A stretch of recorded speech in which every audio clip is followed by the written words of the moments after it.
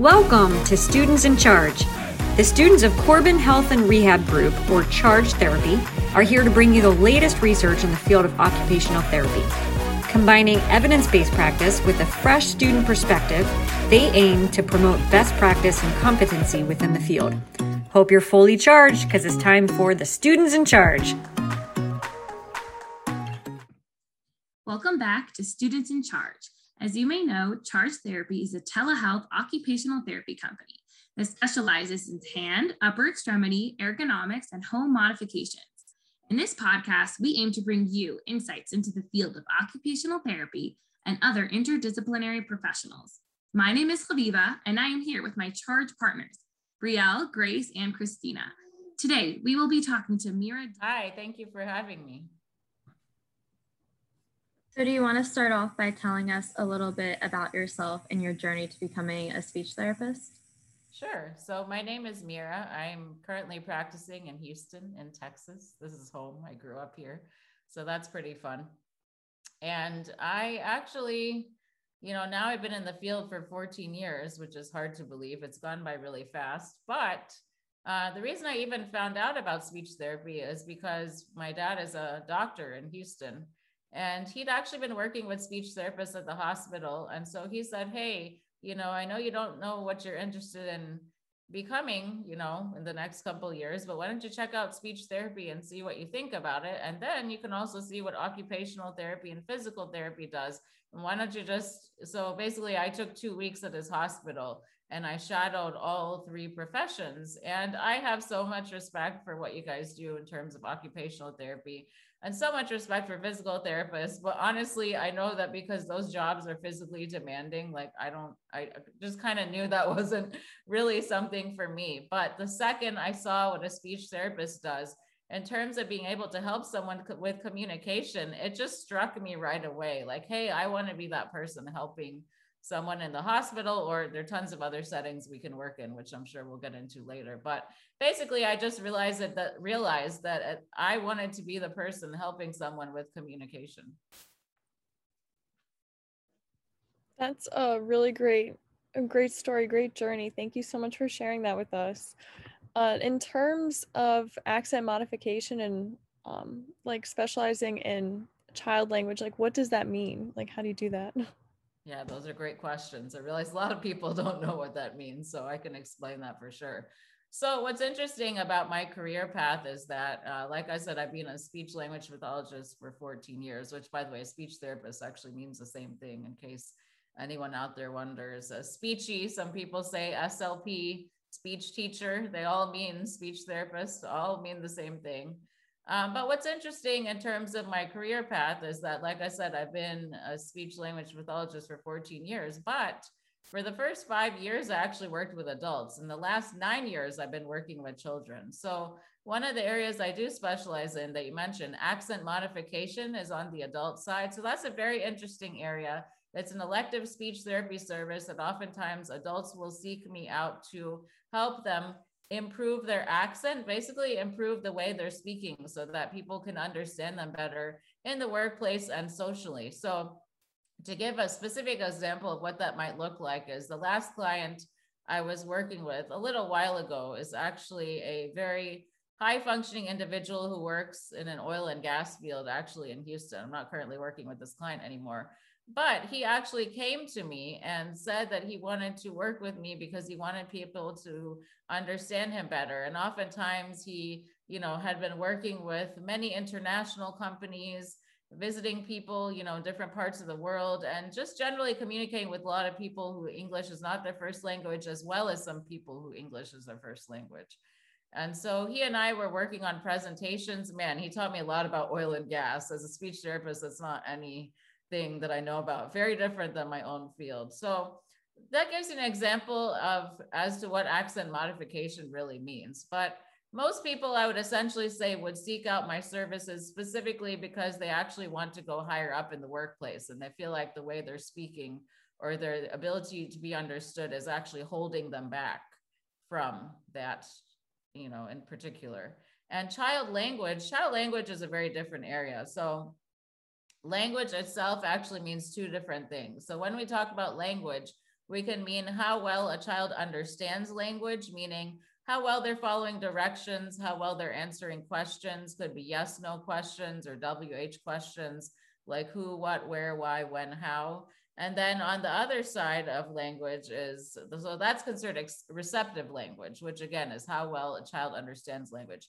Expressive language is how well a child, or anyone for that matter, can express themselves. So are they using nonverbal communication? Because guess what? Nonverbal communication is, by the way, ding, ding, ding, that's still communication. Communication does not have to be verbal. So are they signing? Are they using words? Are they using 2-word phrases, 3, 4-word phrases? Are they using full sentences? How is that person getting their intent across? And so when we say that I specialize in child language, it just means specifically that I specialize in working with children who are considered late talkers. So they're not talking when they should be, for example, or another area that you mentioned I specialize in is specifically working with children who have autism or autistic children.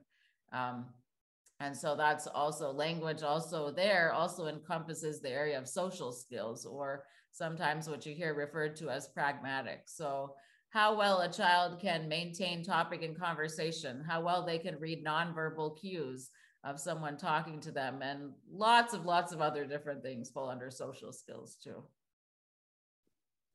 Wow, it's so special that you're able to help just people in general, like whether it be adults or children, really gain the confidence when they're communicating with others. It's a really powerful skill that speech pathologists have. And I think you showed us, we're able to demonstrate how important that is in all aspects of life, whether it be socially or in like their professional life. So that's really great. And it's so amazing you're able to do that.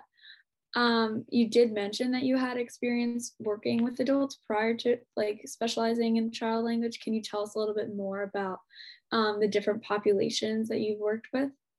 Sure. So when I was working with adults at the very beginning of my career, I actually worked in a couple of different settings. So the first setting I worked in is actually a cancer hospital in Houston. And there I was working in neuro rehab. So I was essentially working with people who are trying to, I would say, essentially figure out how to use strategies, and particular cognitive strategies, to help with their thinking after, having received radiation or chemo, which I've seen, firsthand in working with these adults, that it can really take a toll on their energy, it can take a toll on their thinking, really. It's like things processing, like a lot of things really change, might take longer to think, because they don't have as much energy, they don't have the stamina to do as much as they were. And some of what comes with, being a speech therapist, and I think being in the therapy world in general, and I'm sure you see this in OT and PT as well, is also talking to family members and trying to help them understand the process of where their loved one is at. And I think that's a really difficult thing for anyone who's in that position. So I think it's important to empathize with them and think about how hard that must be, because they're used to their loved one functioning at a, like top of the ladder.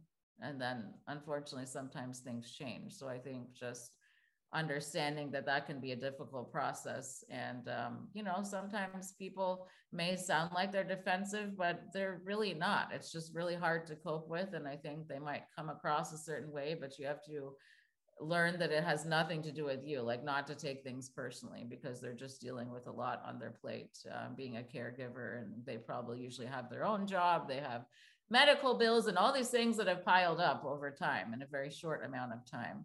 But I did also get a chance to work in a skilled nursing facility. So the population I worked with there, I would say more was along the lines of helping people who had difficulty with swallowing. So people who had dementia, Alzheimer's.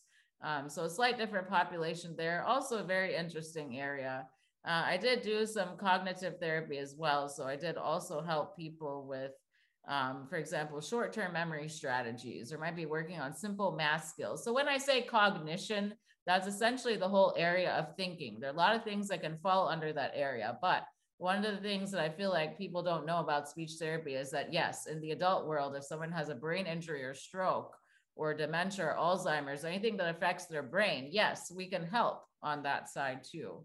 Or like I said, even with swallowing, that's an area we can be consulted in and help with too.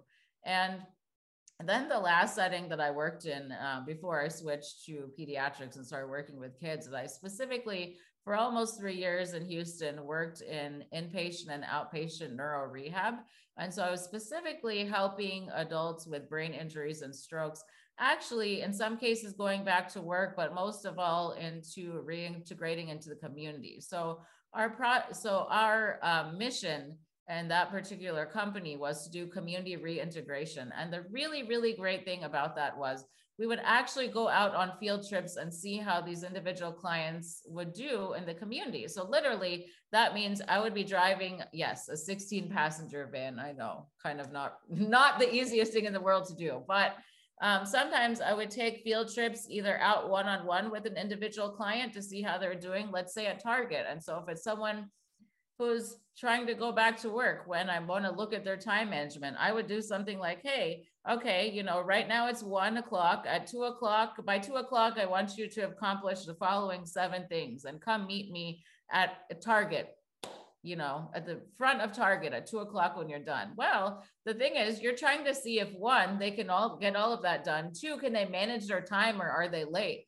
And it's not really easy to be the bad guy or bad person and say, hey, you're 5 minutes late. Because sometimes it was like, oh, that's not a big deal. And I'd say, well, may not seem like a big deal, but in the workplace, if you're late for an appointment, you're late to work, someone's probably going to ask you why, wonder what happened. Or if you're late to an appointment, someone's coming to see you. So sometimes I think it was, you know, explaining things in a way to where it related to real life that I think was interesting, but also just like I said, being able to go out to the grocery store, or oftentimes we did group outings. And that's one of the things that was really great about, I did work with a team of occupational therapists, physical therapists, CODAs, PTAs. You know, we had a whole team of people that would work with a group of clients and individually as well.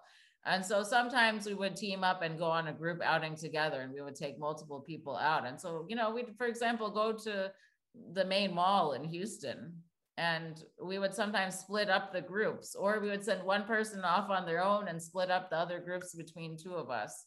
Usually if we did a bigger group, at least 2 therapists would go out together. So yeah, extremely functional things. And then, like I said, for higher level clients who are actually considering going back to work, I would actually talk to them about what that looked like in terms of work. We had a vocational counselor in-house that I would talk to in detail, and she would kind of go through with them on what that would look like. And, you know, usually it was coming up with some kind of modifications to the position maybe they had before if they couldn't do exactly what they're doing before. But I remember there was one client that actually presented to a whole group of us, and he did a PowerPoint presentation, and we were looking at that, and I helped train him with that to see, you know, is he ready to be able to talk about his job and explain it? Like, that was one of the ways we could kind of look to see if someone was ready to go back to work. Like, how well do they understand it? How well can they explain it? Can, you know, they explain this to people who don't know anything about the subject? So many different areas that were very interesting about that particular job.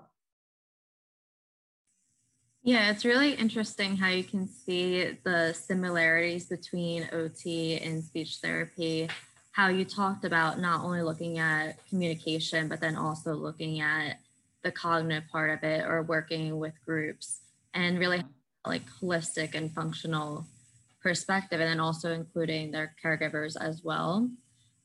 With that, was there a favorite population that you've worked with, and why? Ooh, that's kind of a tricky question. I think there's so many different populations that I would like to work with. I mean, these days, because I've been working with the pediatric population and children for the past 9 years, I would definitely say that's my #1 love of who I work with now. I do also, though, enjoy working with adults. I think with any population you have, there are different challenges.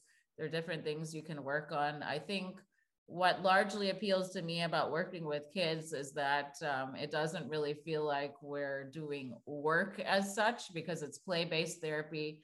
And so, you know, it's talking about like video games or the toys that they like. And, you know, I do in-home sessions, and I do online sessions as well. But what I like about being able to go back to in-home sessions now, because for a while I wasn't doing them because of, well, COVID's still going on, unfortunately, but for a while, especially when, you know, COVID first started, I really wasn't doing any of that. So I really just started that pretty recently, actually, back in June. So what I like about doing the in-home sessions, especially with younger kids, is actually being able to have them play with their own toys in their own house. And I think therapy becomes more functional that way because, you know, with the parent being there, even if the parent's not there, you know, let's say caregivers, their nanny or somebody else, then, you know, I can always communicate with them and communicate with the parents, but I like having them use what they already have because it's so much easier to say, okay, if you have bubbles, you can do the following 3 things. Oh, they have bubbles at home. So it's like, we're not relying on all the stuff I'm bringing with me, although I typically do bring stuff with me too, but I find that it's more functional to use what they have at home. So that's been really fun. And I also like doing online sessions too. I can see anyone who's in the entire state of Texas because I am licensed in the state of Texas, and anyone who's outside of my, you know, in-home radius in Houston. Houston's a very big city, so anyone who's outside of the radius that I serve, definitely can see them online too. So I'm really liking the hybrid option of being able to do both. That's awesome. That's good that you like the online platform, because that was such a big deal for the past 1.5 years, 2 years, yes. 10 years, however, it feels like forever at this point. Yeah, it does feel like it's been a long time. That's for sure. Yeah. So with these different types of populations that you work with, and you mentioned to us when we were emailing back and forth to schedule this interview that you have different types of models, I guess they're called, such as DIR and floor time. Are you able to what that stands for and how you implement that in your treatment? Sure. So DRI, floor time, it's actually it's interesting. I feel like a lot more people know more about it than I thought, which is pretty cool. I'm learning some parents are actually only asking for therapists that are trained in DRI and floor time. So the best way I would explain what that model means is really just taking the child's lead. And I think that can look many different ways. I think there's a lot of confusion in what that really looks like. Basically, I would say it's more child-centered or more individual-centered therapy. So essentially that could mean, for example, a speech therapist, you know, I love to talk. I mean, let's face it, that's probably one of the reasons I went into the field. But what I liked about getting the basic certification, and I actually did it during the pandemic, so thankfully I was able to use time wisely during the pandemic. What I like about what I learned is that you actually learn as a speech therapist or any therapist. I think it's really even great for parents or any kind of professionals to get trained in. You learn how to back off and talk less and to give more wait time. So I think one of the biggest things that all of us pretty much do, whether we're a parent or any kind of professional or therapist, is that we do not give a child enough time to process. So now what I try to do is give them at least 5 seconds to process before I'm repeating a direction. So that's definitely helpful. So increasing the wait time, I find, has really helped. You know, it's really easy to jump in and kind of tell them what to do or repeat it. But sometimes that extra processing time really just gives them the time to then retrieve the words and say, you know, whatever they're going to say. And I think it's important to go with their interests. I think, again, oftentimes as any kind of professional or parent, we can think, okay, session X needs to look like this. I want to achieve the following 5 things. Well, it's good to go in with a plan. I'm not saying don't have a plan, but I think being mentally flexible is important. You know, maybe they don't like what's in your plan. Okay, well, maybe you can give them a choice then. You know, the goal is to engage the child to where they are enjoying what they're doing and their language naturally blossoms because of that. So it's a great model. I've learned so much, and I think it's extremely useful. And I hope, you know, in the future, I'll continue to do courses. Like I said, I just did 2 courses so far. So I got the basic certification. And they're actually, I think, a couple of different levels. So I basically got trained in the first 4, but I believe they're up to 7 levels. So, but yeah, it's pretty interesting. And like I said, very useful because it teaches you a lot of things you can do differently, I think, no matter how long you've been a therapist. And I think it's great for parents too. It even talks about how you can set up the environment in a certain way so that it's not so busy, so that the child doesn't have everything already available to them so that they have to communicate more to get something as well. Just from listening on like of all your responses, it sounds like you have a lot of experience in many different fields. So is there any other additional certifications you need to work with your client populations? I don't think there are any certifications you need as such. You know, the way I see certifications is, I'm someone who's a lifelong learner, and I just enjoy doing certifications and additional CEUs, continuing education units. You know, I always end up having more than I need. Like I've gotten now, and during the pandemic, I got 2 ACE awards, which are through the American Speech Hearing Language Association. And that's for doing a lot of continuing education units. I did over 70, within a couple months in a row. Another one I do have is I have a certification in autism. That one I find very helpful. I do also have a certification in telepractice, or, specifically known as teletherapy. So I find those to be very helpful because, as we talked about during the pandemic, things moved largely online. Zoom is the main platform I use. I love it. I've honestly tried using other ones. They haven't worked as well for me. I just think there's so much out there you can learn. Now I'm actually in the midst of doing another certification, which actually I will say this one is probably the biggest one I've done so far. So ASHA, the American Speech, Hearing, and Language Association, only does certifications in 4 different areas. So one of the ones I'm going after is child language. So that's specifically specializing in language from, kids who are really young all the way up to 21 years old. And so that one, it's pretty intense because you have to do 3 different phases. I have completed the first phase, and it pretty much can take you a year or longer to go through all the phases. I'm committed to finishing, but essentially I would say it's almost like a dissertation because you have to do 100 continuing education units, you write a resume, and then you also have to write a fairly lengthy paper. Although now they combine phase 2 and 3, which I think makes it a little bit easier, but a fairly lengthy paper, with citing research articles on what you think about language, and then ending with a case study. So pretty much talking about, okay, specific child you're working with now, or worked with before. Well, how can you take all those language principles, the language theories, and all the different things, cultural, linguistic features? How can you take all those things and explain it in the context of a case study? Wow, that sounds like a very rigorous new certification that you're working on. But I'm sure that the certifications that you've already done and the one that you're working on currently have really helped you to work specifically with these special and important populations that you've touched on. So with all of that being said, you've really just shown us the different strengths and the ways that speech therapy can help people become more confident in themselves and really grow in so many ways, both socially, professionally, and really any way you can think of. But with all that being said, what do you think your favorite part about being at SLP is? Oh man, like everything, all of the above. Is that an option?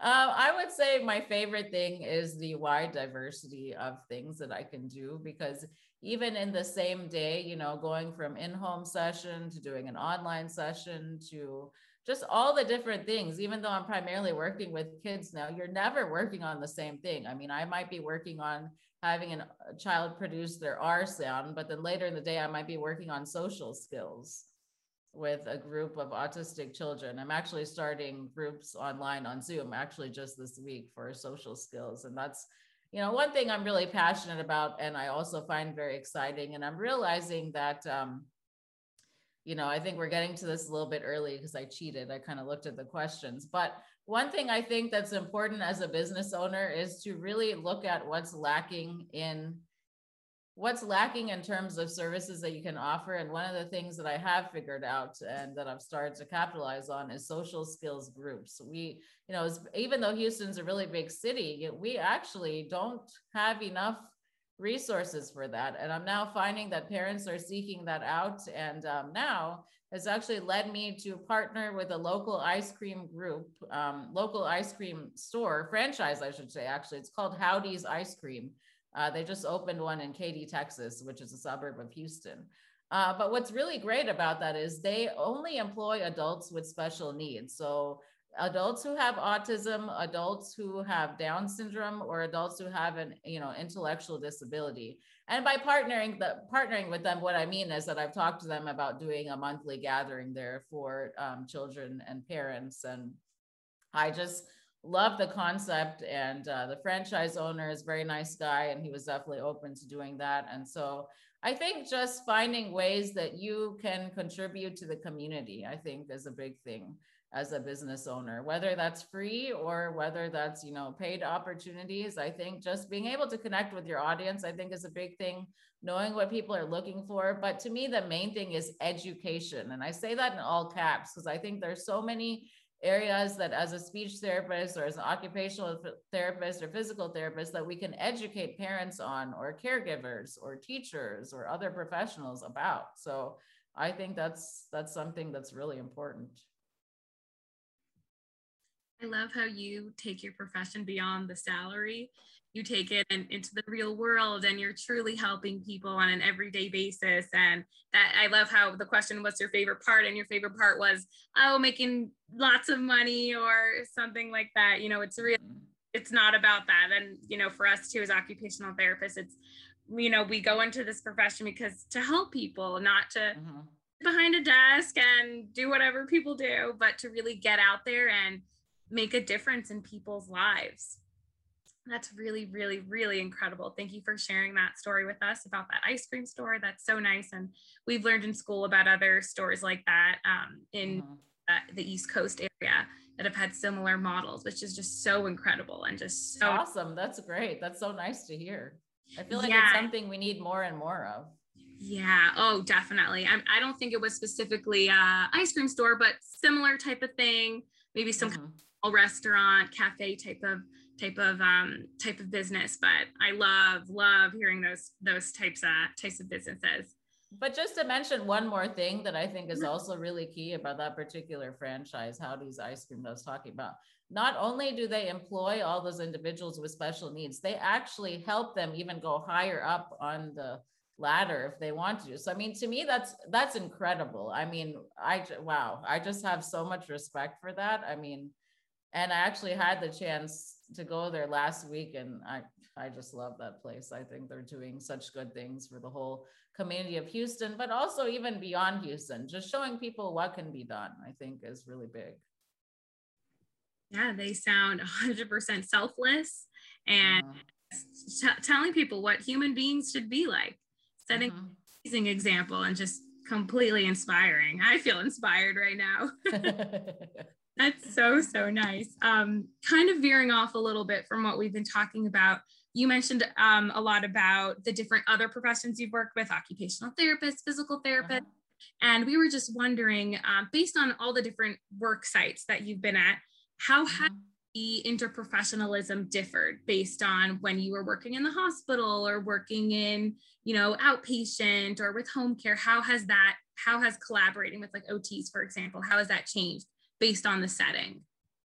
Well, I think it changes based on the setting, just based on what you're seeing that individual client for. I don't like to use the word patient. I think it's an awful word, so you won't hear me use it. Patient to me just makes me cringe.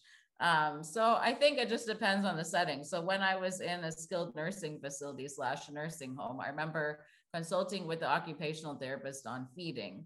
And so she would explain to me, for example, if the person's able to feed themselves, what kind of assistive device they need. I remember at the time, I think she was explaining to me like what kind of spoon was helpful for that particular individual. And so then I would talk to her about swallowing and swallowing precautions. And I actually remember there were some times I think that we went in during lunchtime in the cafeteria and did like a joint session together, which I found really helpful. So we could kind of both see what the other person's doing. And then in the other setting that I mentioned that I worked in for almost 3 years when I was working with adults with brain injuries and strokes, that would be touching on other areas. But for example, every week in that particular job that I had, the 2 occupational therapists would switch out on taking clients on a grocery store outing. And so then we would talk more about, okay, how did they do with the scanning? Like visually, you know, how did that work? Like, did they see things on the right, left, or, you know, how did they manage their money? So it's kind of like we're mixing the cognitive, the thinking piece of it with that too. And I feel like we didn't talk as much about the feeding and swallowing. I feel like that was probably in that particular setting, maybe more of a speech therapy thing, so to speak. So I think we had more collaboration on the cognitive piece. But also to mention a little bit about physical therapy and how I collaborated with physical therapists in that same setting. And even when I was at other settings, to me, it was really important to learn about transfers. And I cannot stress the importance of that. To me, that was something that I was always willing to ask for more training on if I was not comfortable on it. And that's one thing that was really great about working in a setting where you can collaborate with other professionals who are just like one door away, you know, a few feet away. If you have a question, you can go ask them when they're free. And so I remember doing, what I liked about that setting is that all of us had to do transfer trainings with the PTA, with the physical therapist assistant. And like I said, I would just ask questions throughout, you know, like I remember just learning what the different types of assistance need, like what is contact guard? What does that mean? Well, I learned that it meant I had to be close by. I didn't have to be hands-on on the person, for example. But for me, I'm such a visual person that I wanted to know what it meant, but I oftentimes wanted a demonstration. Okay, I need to walk this close. All right, I got it. Because what would happen in that setting is that we all had sessions timed by the hour. And so I might be with a client for the hour and then they're getting up and I give them a couple extra minutes to get to the next session. So maybe I'm walking with them from the speech therapy office to the OT gym or to the lunchroom, for example. So I think the collaboration was really great. And in that particular setting, we also had rounds in which all of us would talk about the clients. And so that was important as well. And also getting feedback from the MD or the doctor was great too. So to me, in that particular setting, we had a lot of collaboration on a fairly frequent basis, I would say. Yeah, it's really interesting how you've collaborated with all these different professions throughout your time as a speech therapist. And you can see that you have many different experiences, which I think has benefited you a lot. With that, have you ever had a challenging experience working as a clinician, and how would you handle that situation? Oh, there are always going to be challenges. I mean, that's never going to stop, especially being a business owner now, you know, owning my own business. I think you have different kind of challenges too. I think it partially depends on the setting, but one thing I mentioned before is that as best as you can, try not to take things personally. Sometimes communication can be difficult. Sometimes you might think, hey, why is this client coming to see me all the time? And then in private practice, they suddenly just drop out. So I think communication can be a challenge, but I think it can be a challenge because we don't always try to take the time to understand where the person's coming from. And to me, empathy goes a long way. So for anyone out there who's a student or who's listening, they're new in the field, even if you're seasoned in the field, try to think about what it's like to be in that person's shoes. I mean, what would it be like to be a parent who has, for example, you know, typically the parents that I work with don't just have one child. They usually have at least two, sometimes more. So think about how much time they have on their hands. You know, think about the fact that they don't really have time to sometimes remember if they responded to your text message. But to really answer your question, you know, sometimes there are personality, I don't want to say conflicts because that's not really the word I would say, but sometimes I think one person's personality can mesh well with a parent's style and one person's cannot. So in different settings that I've been in the past, you know, I actually, sometimes some of the speech therapists and I would switch clients around based on requests. Sometimes I would have a parent request, they didn't want to work with me anymore. They didn't want to work with so-and-so anymore. And so then I would talk to the parent, but I would never say, oh, I'm so sorry you had a bad experience with so-and-so, because that's not really it. It's like sometimes people communicate differently. They have a different experience with you versus someone else. So I think, like I said, the biggest thing is not to take it personally. I did have someone in the past make a not very welcome remark about me that I honestly did kind of take personally. And I had a little bit of trouble getting over that, but eventually my boss at the time handled the situation, and I appreciate her support, and I didn't have to work with that parent anymore. So sometimes you will have people make remarks that are really not acceptable. And I think that's where you have to stand your ground in terms of that's, not someone that you maybe want to be working with anymore if they're being inappropriate. But other than that, I think it's just trying to understand where they're coming from. If they sound defensive, it's not really a personal attack on you. It's just, they have millions of things they're trying to figure out at the same time. It's almost like a puzzle. Like, how do you put everything together? Yeah, that's a really great point. And it's easy to forget. Sometimes it's easy to forget that point that you made, and to make assumptions too of what you think is happening of the situation when really there's like a lot of stuff going on in the background. So thank you for reminding us of that. But I also just wanted to thank you for all the advice and for sharing your experience with us and your journey. And is there really any final advice that you have for our listeners regarding their journeys to becoming licensed clinicians or people who are currently practicing? I think the biggest thing to me is do something that you love. Doesn't matter what that is. Do something that you'll wake up in the morning and say, man, I love what I do. Just do it for the right reasons, and that'll show. You'll be successful no matter what. And other than that, I would say for anyone out there who's listening, who is a speech therapist student or very early in their career, even if you're an occupational therapist, physical therapist, don't feel like you have to know what you're going to specialize in right away. Honestly, it took the pandemic, a national pandemic, for me to figure out what I feel like I want to specialize in. And really, the pandemic is still going on. So technically, you could say I haven't finished answering the question of what do I want to specialize in. But anyways, all that to say, don't stress about it. You'll figure it out as time goes on. And maybe you want to be a generalist. Maybe you kind of want to do everything. That's also okay too. You're still going to have, people who aren't able to do all those things. So eventually, if you own your own business, they'll refer to you because of that. And lastly, I would say that just keep good relationships with anyone you come across.